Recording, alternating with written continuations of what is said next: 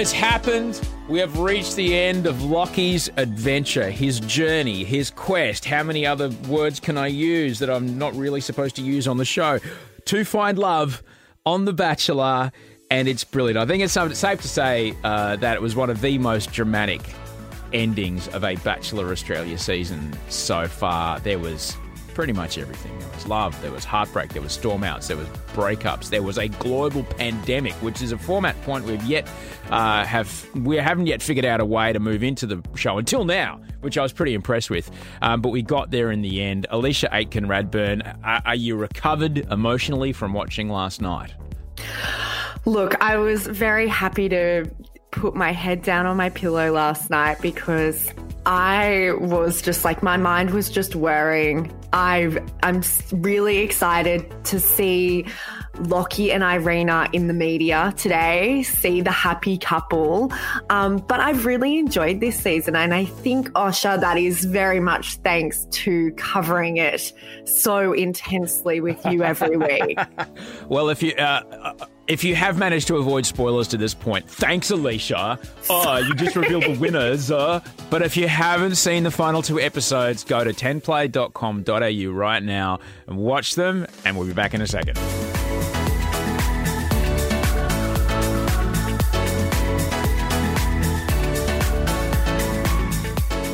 Well, look, before we get to the big final moment, the incredibly intense, emotional moment that happened at the very end of our finale with Lockie there, Alicia, let's take it back an episode to the meeting the parents, where Lockie 4 times in a row met the family of the partners, the hometown dates. Bit different this season with COVID. Look, it's me and Dr. You have Norman gotten Swan. so much grief. All right. Okay, well, listen, the other dad of the nation, Dr. Norman Swan, who's on the Coronacast every day, says COVID. So if the man who I actually trust about this pandemic says COVID, I'll say COVID. But if you really want, I'll say COVID. All right. There you go. Izzy's date. Now, I've done a lot of yoga in my time, Alicia, but I've never seen the partner, your right knee over my left shoulder, kind of downward facing dog, up dog, down dog, up dog, down dog. I've never seen that before, but I guess we saw it on this episode. Yeah, it was a different type of yoga. I think that Izzy was really taking her final moments here, just taking full advantage, nodding, smiling. Oh yeah, this is a yoga pose, definitely for sure. Yeah, kissing, another one. Yeah. It's great. I thought it was a really nice. What I love about hometowns is not only the meeting the parents, which I think is such a great insight into, you really learn a little bit more about these women and particularly Izzy's. I was blown away when we discovered that, she didn't use the word commune, but totally a commune. Commune. I find that so interesting to delve into the girls' personalities a little bit more because, it's The Bachelor. Sometimes we do get awash with cocktail parties and rose ceremonies. So to learn more about these girls that we've been following for the last 6 weeks, it's really great. And I just loved her mum. I love her mum. What do you think about, it sounded like Izzy grew up on a feminist yoga commune. It was awesome. I loved seeing those 2 human beings just grill old Lockie on feminism. Oh, I'm actually surprised that we haven't had a chat like this thus far on a series of The Bachelor to get into it, because I think that it was such a great thing to be raised. Firstly, I love that clearly while Izzy's mum doesn't necessarily agree or was surprised by Izzy's decision, I love that fundamentally she respects Izzy's choice. So, she's a consistent feminist woman. And I did like that in his confessionals, he acknowledged that, he's the Bachelor currently. He's a part of a cultural phenomenon that almost has its own set of rules and a framework and regulations. And, you know, as an audience, we participate in that as well. In the whole scheme of things, I guess for me, and I could spend a whole podcast deconstructing The Bachelor and feminism, but The Bachelor is an entertainment program. And when it comes to smashing the patriarchy, The Bachelor is pretty low on my list. Are you to say that the women who willingly sign up for The Bachelor, such as yourself, are not doing so with agency and not doing so with their eyes clearly wide open? I think that's one of the fantastic parts about The Bachelor and The Bachelorette is that people have agency and they've chosen to partake in this experience. And I think that sort of underlines everything that we talk about through this commentary. Like, we're going to get to the end of an episode where we're talking about a guy who says, I love you to two women. We will get to that. We will get to all of that as we move towards this. But let's not, because, I mean, Izzy does leave during the rose ceremony, so let's not let this episode go past without paying a good tribute to possibly the greatest thing that a parent of any participant has ever asked our hero, Bachelor or Bachelorette, in the hometown dates. If it doesn't work out, can we have a cup of sperm as a consolation prize? Spoken like a true, powerful woman with agency from a feminist commune. Don't need you. Wouldn't mind the 23 chromosomes, though. Seems to be a lot of working going on here. We could probably work with those chromosomes. We could shape it into something fabulous. We'll put it together like we've done our wicking beds and our solar farm up the back there and the chook pen. Brilliant. We'll put it all together and all the girls can... It was the best moment ever. She was the standout of potentially the series for me. It was between her mum and Beck's mum. And God, this franchise gives us some incredible mums. Like, I'm thinking about Kiki's mum from Bachelor in Paradise. Like, we are just absolutely... We're so lucky that we've got mums on The Bachelor. And that's the best thing. Mums are interesting. Everyone can relate to it. Everyone's mum has said something like, oh, really? Like, you're going to say that in front of the guy that I've just brought home? But that's the beauty of it. It was such a good moment. It was such a great moment. We did meet a few other parents. I did actually have to apparently go and mispronounce the name of a disease in front of Irina and Locke. That's the first time I've ever shown up to a single date, by the way, in 8 seasons of the show. I've never, ever, ever shown up to a single date. And this was the first of, speaking of the patriarchy, this was the first of a few in a row of guys who... I don't know. It probably wasn't everything that was, said, but the way it was edited was very much like guys who felt it was their place to say what this woman whom they are related to can and cannot do. And it was for me, it was a, I know it works. I know it, like, this is the trope of the, the Robert De Niro and Meet the Parents. This is the, which we actually had a bloke say he's a human lie detector. This is the trope of the, the Bachelor meeting the traditionally, just coming home and there's dad polishing a shotgun, on the coffee table when you bring your boyfriend home. But that's kind of a bit 1950s. And, totally. I really think we've moved beyond that, to be honest, Alicia. Yeah, it's really old school. I guess I am waiting for... I understand why the fathers come into this environment, and I think it's probably some sort of expectation within them as well. They think that they have to rise to this role in this Meet the Parents setting where they're polishing the shotgun. And in a future season, I really hope that we do get a dad or a father figure that is kind of like going back to autonomy. Like, this is something that your daughter has chosen, and your daughter probably sits between the ages of 25 to 32, and they're a fully grown adult. And it's just, as we mentioned on the show before, pays taxes. We're a bit past the like possessive masculinity thing. I mean, there's a line there. I'm sure there's a line there where you'd want your brother or your, cousin or whoever it is, the other family member in your life who happens to have different genitalia to you, to have some sort of, we all want the people we love to be protected and to be safe and not experience emotional pain. I'm sure there's a line there of, well, and they may have very well said this, it just didn't make the cut. They're very much like, look, this is what she wants to do. She's always done what she said she wants to do. I just really hope that you don't hurt her. But they may have cut the first part out. So it just says, listen, mate, cut. I just really hope you don't hurt her. They may have cut the first part out. We don't know. We don't know. I think the parent that struck the best balance was Beck's mum. She was my favourite. Yeah.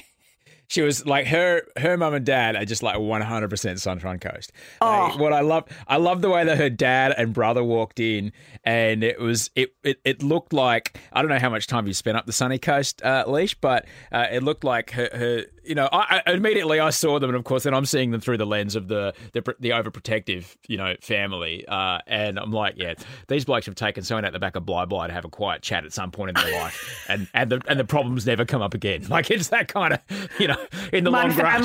My family's down the road in Caboolture, so I'm very well aware about the taking someone for a chat. Yeah. No, we're just going to go check out the fences at the back of. And you suddenly you're 200 k's from somewhere on the halfway to Gympie. It was brilliant. It was pretty great. Though her mum may have not been able to observe the situation independently. Oh, and Beck's mum was, I think Beck's mum was what I was nervous about Donna being when she met Glenn. I was nervous that my mum would become like so captivated by this whole situation. And, Glenn's a really good looking guy, as Lockie is. But I loved it. I loved that Beck's mum was just, also, to be honest, this was probably the moment through Beck's hometowns that I connected with Beck the most. I think for a while I was trying to work Beck out. She seemed like quite withdrawn's not the right word, but she's not an Izzy. She's not like giggling every 5 seconds. But seeing her with her family, you could tell through the screen how important her family were to her. And I really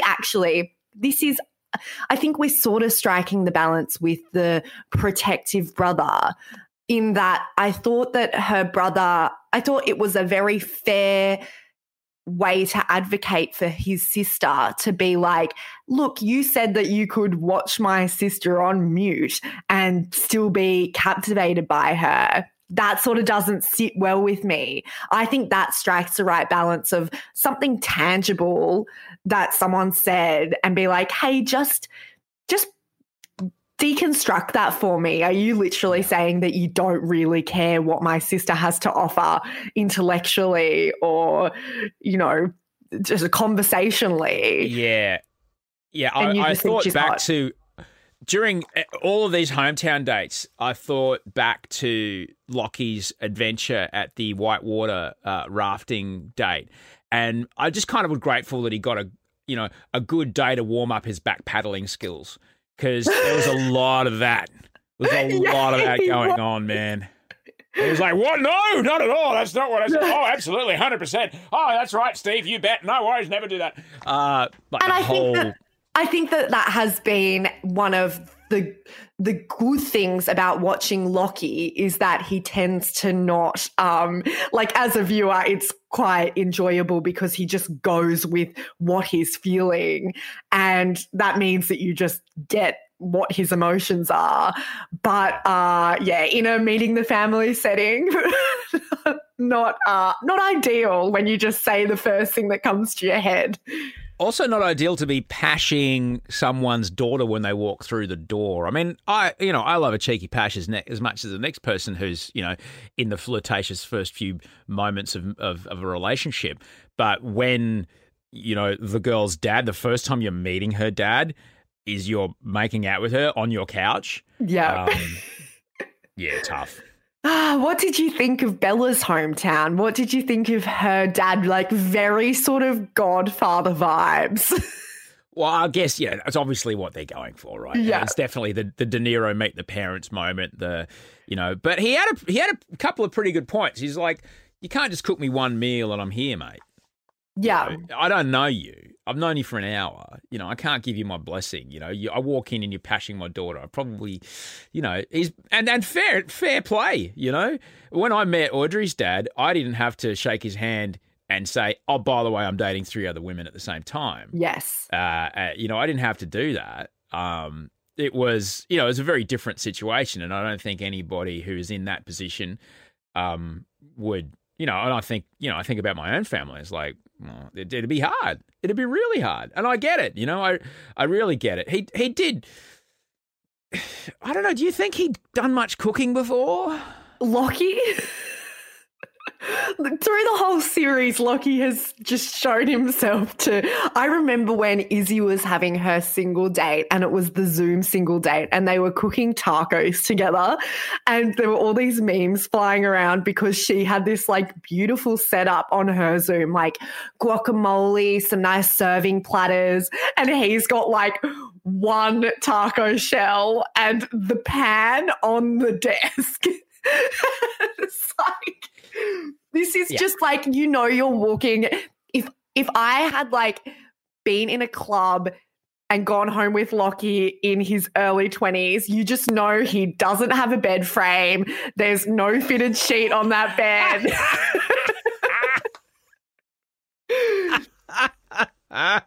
It's a futon. You coming home to a futon. You're coming home to a futon. Yeah, but you're kind of, you know, as I say in the poker world there, you're pot committed by that point. Yeah, exactly. It's too far gone. It's 3 a.m. You're like, oh, well.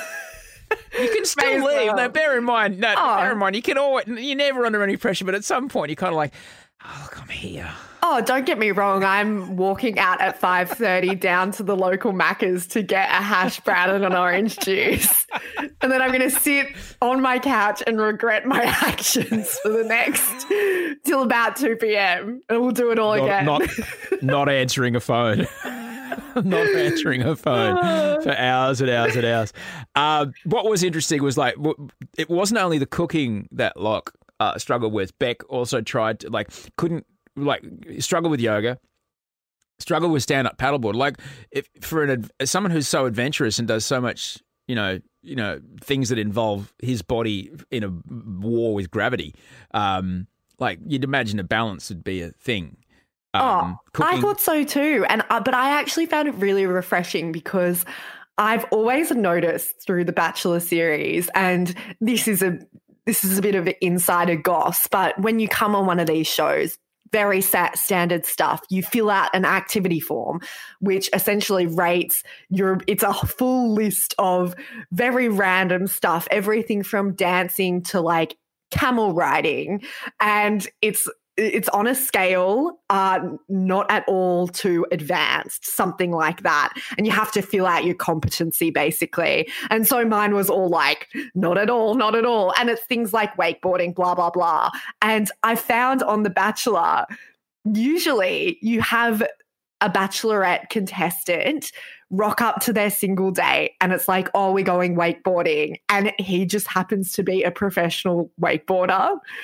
And I kind of liked seeing that The Bachelor isn't this like polished, hey, here we go, I've taken you hang gliding and I'm a professional hang glider. I guess what it allowed us to do was throughout these hometown dates, it put the shoe on the other foot. It gave the women the upper hand. It gave like, here's something he's not great at.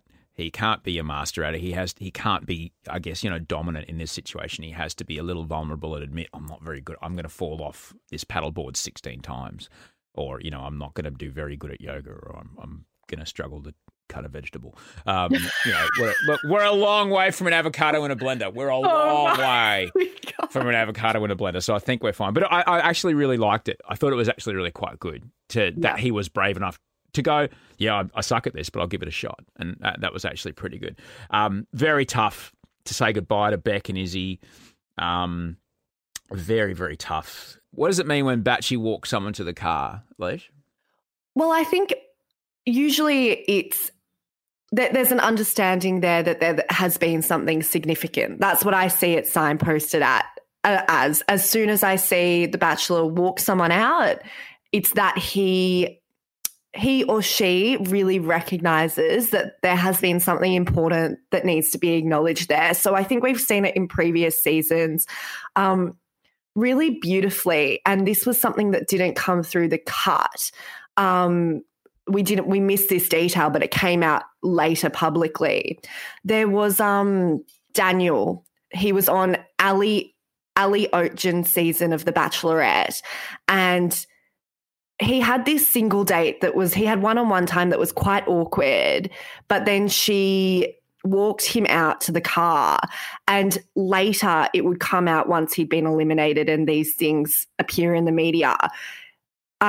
He had actually lost his mum really early on, like just before he had come into the mansion, and everyone was aware of it. And I think it was this acknowledgement that, hey, you really this has been a very emotional process and I really appreciate you as a person. And I think that that's what Lockie was saying in this moment as well. This has been a really big experience for all of these girls, and not discounting Beck's experience, but Beck has probably, comparatively in time, her journey's been probably about a month, I'm going to guess, whereas Izzy's been there for like 4 months now involved in this process, and not just getting to know The Bachelor, but everything that comes with the global pandemic and shifting, and just even coming onto one of these shows is a very vulnerable, nerve-wracking experience. You're really pausing your whole life. And so I think it was really important that Lockie took the time to acknowledge, hey, Izzy, this hasn't worked out for us. But just even this experience has been monumental. It was interesting that he did walk one and not the other, but it was full on actually to drop on them that there would be no overnight dates, that were going straight to finale. This season, because of COVID, is nailed it. Me and Dr. Norman Swan, okay? Me and Dr. Norman Swan, but I will alter my pronunciation if it helps their understanding of the country. We shortened the season by a couple of episodes, so we missed those kind of overnight dates. And it was oh my God, we're going straight to finale moment for the ladies. And that meant that we went, boom, out to the Hunter Valley, and we'll get to the moments, those final 2 big dates, right after this break. Hey there, sorry to interrupt your podcast, but once you've finished up here, why don't you head over to Hammer at Home? You'll hear from me, Barry Dubois. I'll be talking to all sorts of interesting people from all different walks of life about their homes, families, all sorts of stuff. Start by giving my chat with Dr. Chris Brown a listen. I reckon it's a lot of laughs. Take it easy. Catch you soon. This is Cocktails and Roses. I'm Osher Ginsberg. That's Alicia Aitken-Radburn. We are deconstructing the final 2 episodes of Season 8 of The Bachelor. Lockie we're up to the part where the final episode where Lockie says he is essentially in love, not once but twice. It is a tough moment, and he meets his mum, who's lovely, and it took me way too long to figure out that it was an undercut.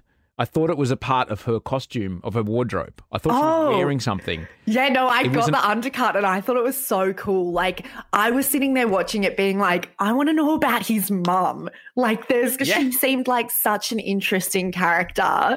So it was also, again, in the same way as when we meet the girls' families, I think... Have we? Oh, we have seen, like, for instance, Matt Agnew brought along his friends, but I think seeing parents again has been really refreshing. Yeah, it's great to have her there, and I think for the first time in Bachelor history, we have a reverse honey badger situation where Lockie is admitting to his mum, this woman that he sees as somewhat of an oracle, and it's very clear, and I thought it was very sweet seeing how much he relies on his mum's counsel, how much he relies on her advice. Still, as a 31-year-old man, he's like, oh, listen, I don't know. And I thought that was really nice that they had that kind of bond and that he trusts her opinion so much. But he's got the reverse honey badger situation where he's like, Mum, I'm in love with both of them. And she, bless her, goes, she kind of suggests a bit of polyamory situation. Can't you have both? You know? Very progressive. Very progressive. But it has been a long time since the early 80s. Well, look, I don't know. It was tough. Lockie seems to be, in his head, as far as he's concerned, it's completely understandable that he would be in love with two women. He's like, I'm just really worried that Australia won't understand how this happened. How could this sort of thing happen, Alicia? I don't find it too radical. Not that I've experienced it myself of being in love with two people, but I don't see that as too much of a radical concept. I think when it comes to love and relationships in the real world, I guess that's not my issue with the whole situation. I think that, and I don't necessarily, I feel like maybe some portions of Australia would hear that you're in love with two women and take issue with that fundamentally. And that's another debate to have there. Can you be in love with two people at once? I probably think you can, particularly through an intense situation like The Bachelor. Whether you should vocalize that to two people, as an avid fan of The Bachelor and having known what has happened through history, particularly in America, Ben Higgins, he said he loved his final two and it was not well received. So I was mostly watching this thinking, far out, like I appreciate the vulnerability and I appreciate that he's just going with it. But I did wonder if at any point through filming this last bit in the Hunter Valley where Lockie was like, oh God, is this going to be the best thing for me to vocalize even if I am really feeling it? Is it going to be the best thing for me to vocalize from a Australia perspective? Not that your whole end goal should be getting Australia to accept your relationship, but it is a part of it, unfortunately. Like there's so much scrutiny and I'm feeling not that we're there yet, but there's just everyone has their 5 cents to put in on your new relationship. But I also wonder, thinking about that girl that ends up with him at the end and their relationship moving forward, was it the most productive thing to articulate? Yeah, it would have been, and I think about my own relationship. What would it have been like if I had seen footage of the day before I had this beautiful romantic moment with Audrey where I went, that's it, I'm in love with you and I want to marry you. I saw footage of her saying the same thing to some other guy. It would be very, very hard for me. Very, very hard for me. So that's all. I can only like put myself into that position. Yeah. I can't ever assume what it was like to be Irina or, what it would feel like to be Bella, being told that. You'd think, oh no, this is great. I'm in. This is it. Yeah, so I guess this is the discussion that we have before we deconstruct, where Irina and Lockie are now, how Bella would be feeling this morning. And this is the morning after the finale that we're recording this. Before we get to that, I guess we have these final 2 dates and he does chuck it out to both of them that he's in love with both of them. No, and he's fallen in love with you. Just put the romance into it. Put more romance into it. Speaking of romance, watching this episode with Audrey was extraordinarily lovely because where Locke and Irina had their final date, that is exactly the place where Audrey and I got married. That is wow. That is exactly the property where we got married. That big kind of hoonmobile that they drove around, that belongs to there's a husband and wife that own the place. They're bloody legends. And that's the dad, that's his kind of like plaything that he built. He built it himself, I think. Over the other hill to the right, if you ever heard the Dreamtime story about Tiddalik the Frog, that story is from just about 2 Ks to the north. So there was a few moments where Audrey and I watched and they're going, oh. So when they were by the river on the blanket, that rock behind them, I was doing cannonball bomb dives off of that rock 45 minutes before I was standing at the end of the aisle waiting for Audrey. She was getting ready, but I'm doing my ritual cleansing before cleansing before a marriage as a thing in many cultures. And I was in there with like everyone that was on the groom's brigade. We were all having a swim in the river, and then we toweled off, put a suit on, and up we went. It was sick. And then there's heaps of wombats around there too, which is really rad. That road that he drove down, and that is Audrey went, oh my God, like that is a back road from the property right behind it where Audrey got ready for the wedding. And she drove down that road in a very well decorated Land Cruiser on the way to meet me at the end of the aisle. And where they got in that kind of hot tub. Yes. All right. That exact spot within that grove of Melaleuca trees is where we had our archway, and that exact spot where they're in the hot tub is where I said I will. Wollumbai, it's a great spot. You should go and head over there. It's lovely. Anyway, it was great. It was bloody lovely, and the moment in the hot tub was. It was interesting because he was kind of, disappointed there was no chocolate. Always am when there's a bath and there's no chocolate. But it was an interesting moment he was kind of, I don't know, was he putting it on? Like it was almost like a job interview. Like, what's the plan? What do you see? It was a job interview for both of them. So with Irina, I found it interesting. He was really like, I don't mind it. I think it's like if you're gonna ask, I'm all about open communication. If you need to ask some questions to determine what your next 12 months, 3 years, 5 years look like. Cool, great. Bella got the same interview in the pool. I guess what I'm still because it's important to have these conversations in water. I don't know if you realise that, but any life planning conversations need to be had in water. Oh, me and Glenn, we just get one of those like blow up baby pools from Kmart, pop it in the backyard, fill it up with the hose, get in there, and then talk about like we've got the joint bank account now.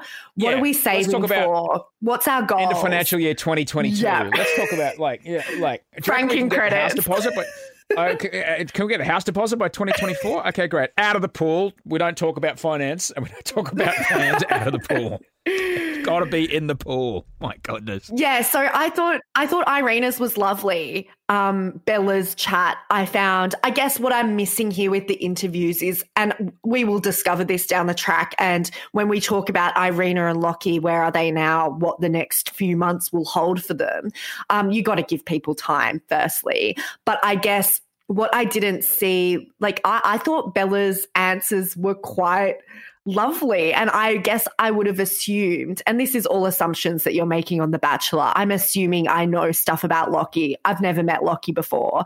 I thought that Bella's answers would fit quite well with Lockie's next 12 months. I've read in the media that he'd like love to travel Australia for the next year.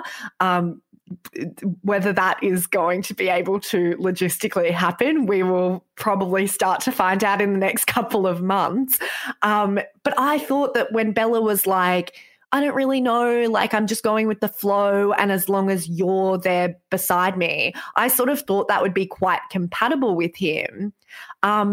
So I guess I'm intrigued to see, like he's clearly, when he's gone through these conversations about what their next few months, years, blah, blah, look like, he's gone with the more tangible option, which I think a lot of people out there watching The Bachelor might assume, because he's got this very like adventurous Bali thing about him, that he would be a little bit more just ambiguous about what he wants his next little bit in life to look like. Yeah.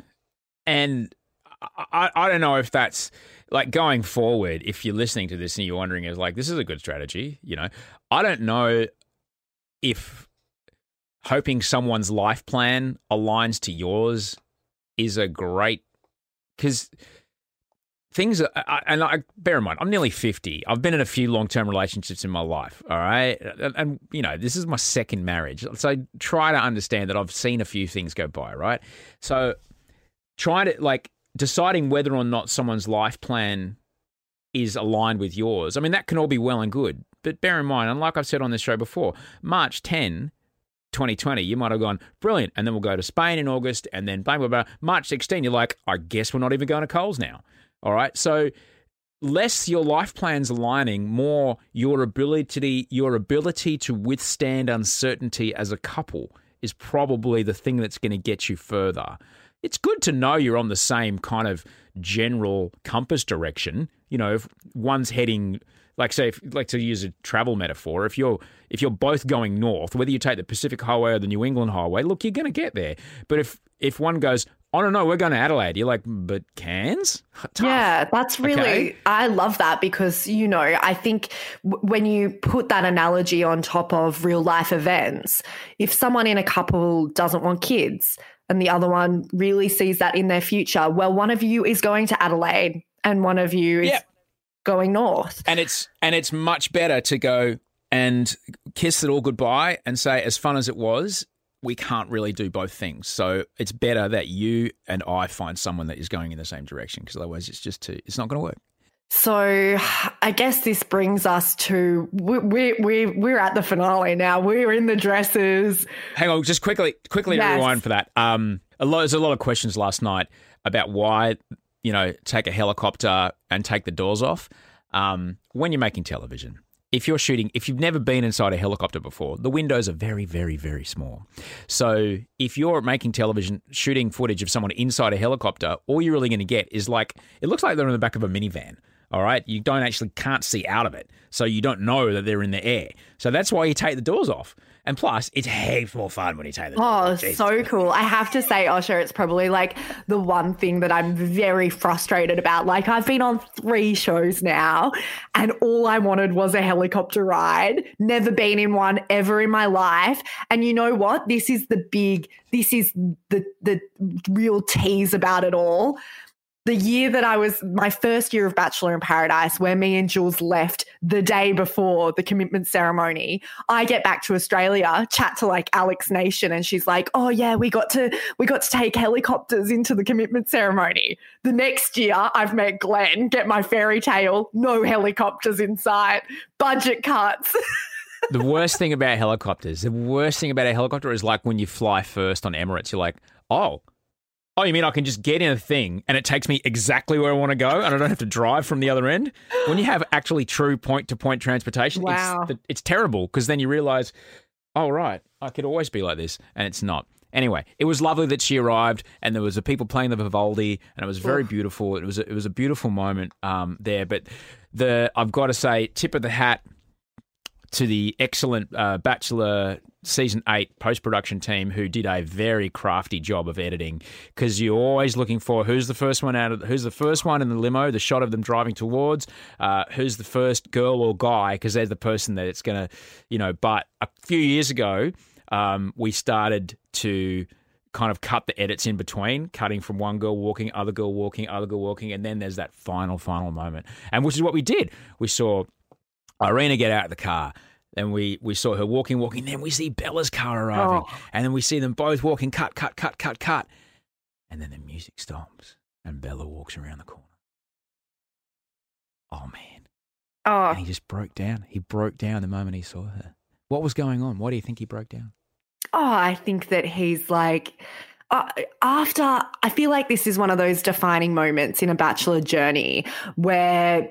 it's almost like an out-of-body experience. I definitely felt it with my own commitment ceremony, and that was only after being in Fiji for a month. These guys have been in this experience for 4 months. He's been developing these relationships with these 2 women, and he's in love with both of these women. And this is the moment right here where he has to tell one of them that they're not proceeding.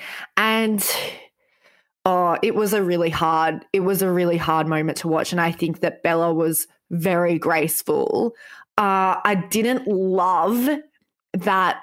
I felt like Lockie put it back on Bella a little bit. And I don't know if that was the moment for it. He was sort of like, he started to bring up the life plan. And I'm like, far out, this is hard enough. Just apologize. And let her have her moment. And I thought she was super graceful. And the "can I leave now?" I think that line just captured like that is, you've been through 4 months of this. Yes, you just want to leave. And I thought she handled it really well. And I guess I'm really feeling for Bella having to watch those moments again, because it really does bring that emotion right back to you. I think we did learn something here today, like during a breakup like that. It was essentially a breakup. And my job is to do all the breaking up until this point. All right. So this is the first time he actually has to break up with someone. I'm the one that pulls the trigger until this point. So this is the emotion is very, very heightened because it's the first time he's actually going to do this. And I think he was, and we saw it leading up to this moment. We saw him in the orange jumper in the interview, just really feeling the true weight of the situation, and that he was. It seemed to me, and I've yet to speak to him about this, but I could only assume that this might be one of the, like, he was experiencing legitimately the gravity of his actions, possibly in a way he hadn't before.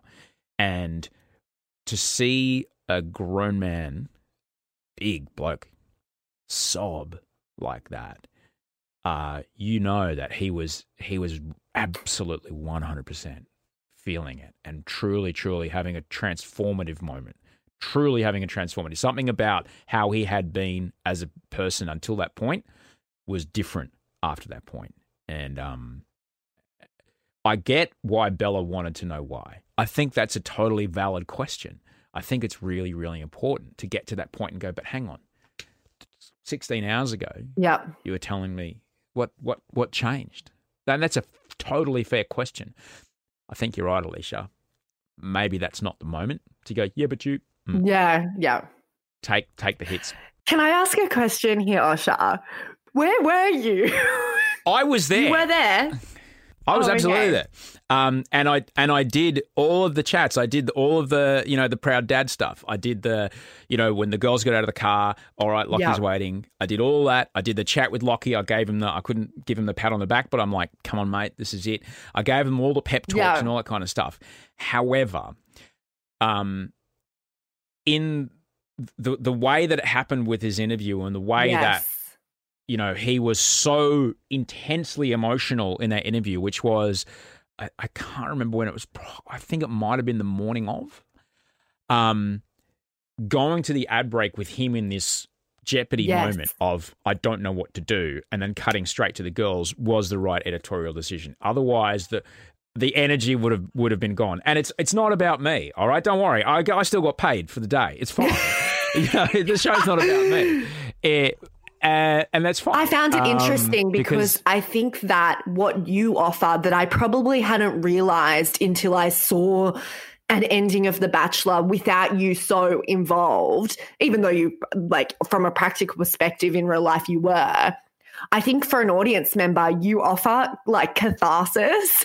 It's a bit of a cathartic moment when Osha, between the girls and before, like, speaking to Bella, it's cathartic. And I think that I think it was a good editorial decision in the sense that I feel like Lockie had to take responsibility fully for their intense emotions, and he had to navigate it alone. Yeah. So it was really interesting. But I was like, where is Osha? I was under the tent watching it on a video and a face mask going, she just said, can I go now? Like, it's like, in Australia, we've had a couple of really good exit lines. We've had, I can't believe I shaved my legs for this. That was a really good one. Can I go now is pretty good. But I think America, it was huge. I would never want my children to have a father like you. That was one of the goodbye lines in America. That was Juan Pablo, that. I'm pretty sure. And he was not great. Poor old Juan Pablo. Oh. Poor old Juan Pablo. Oh, he had a tough run. At some point we're talking about American Bachelor now, but at some point in the American Bachelor, at some point in their edit, they just went, we can't take it any longer. We're just going to have to flip it and make the girls the hero. And, about 4 or 5 episodes towards the end, it was on its head, and it was wild. But let's get to the final moment. there it is. There's the romance. There's Irina. There is Lockie.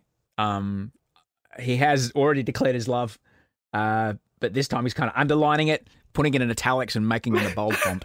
I mean it this time. And yeah, it was really, really lovely. Very tricky emotionally for Locke to go from one to the other in such a short space of time. It's always tough for the Batchy to do that. Then they go into lockdown, like beyond lockdown, because we can't even sneakily get them together. What are those, you've spoken to people who have done this. What are those weeks like when you've got to keep it secret? Yeah, so me and Glenn did it for 9 months just this year, which was really fun.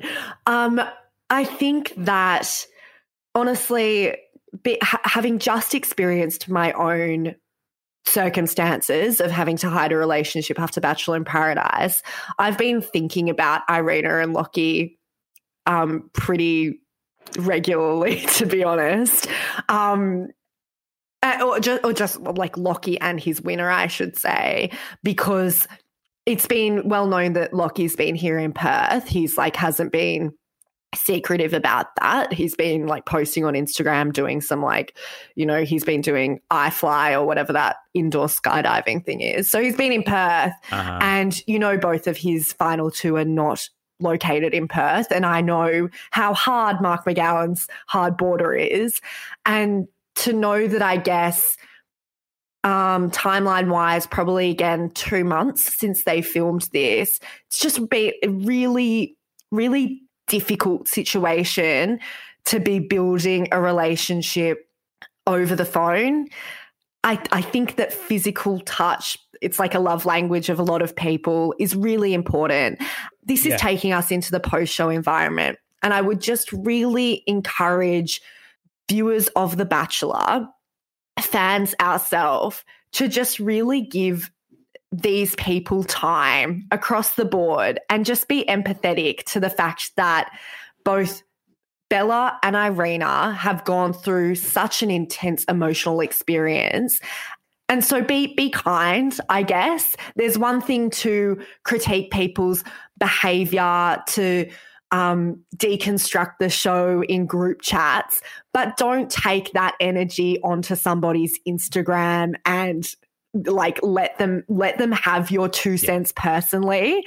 Would you walk up to them in the street and say this to their faces? Yeah, that's the thing. Because ultimately they are standing in the street with their phone in their hand going, what? And it's not harmless. Oh, exactly. You read every single message. If you're DMing somebody, they are reading it. They might have a lot of messages, but you never know what's happening in that moment. They might be just navigating to their request folder, picking a few messages, and your message might be the one that really sends them spiraling. So just be kind. I think this is particularly important for, I think that naturally the runner-up does tend to garner a lot of support and empathy because, and as it should be, they've just bloody lost somebody that they loved.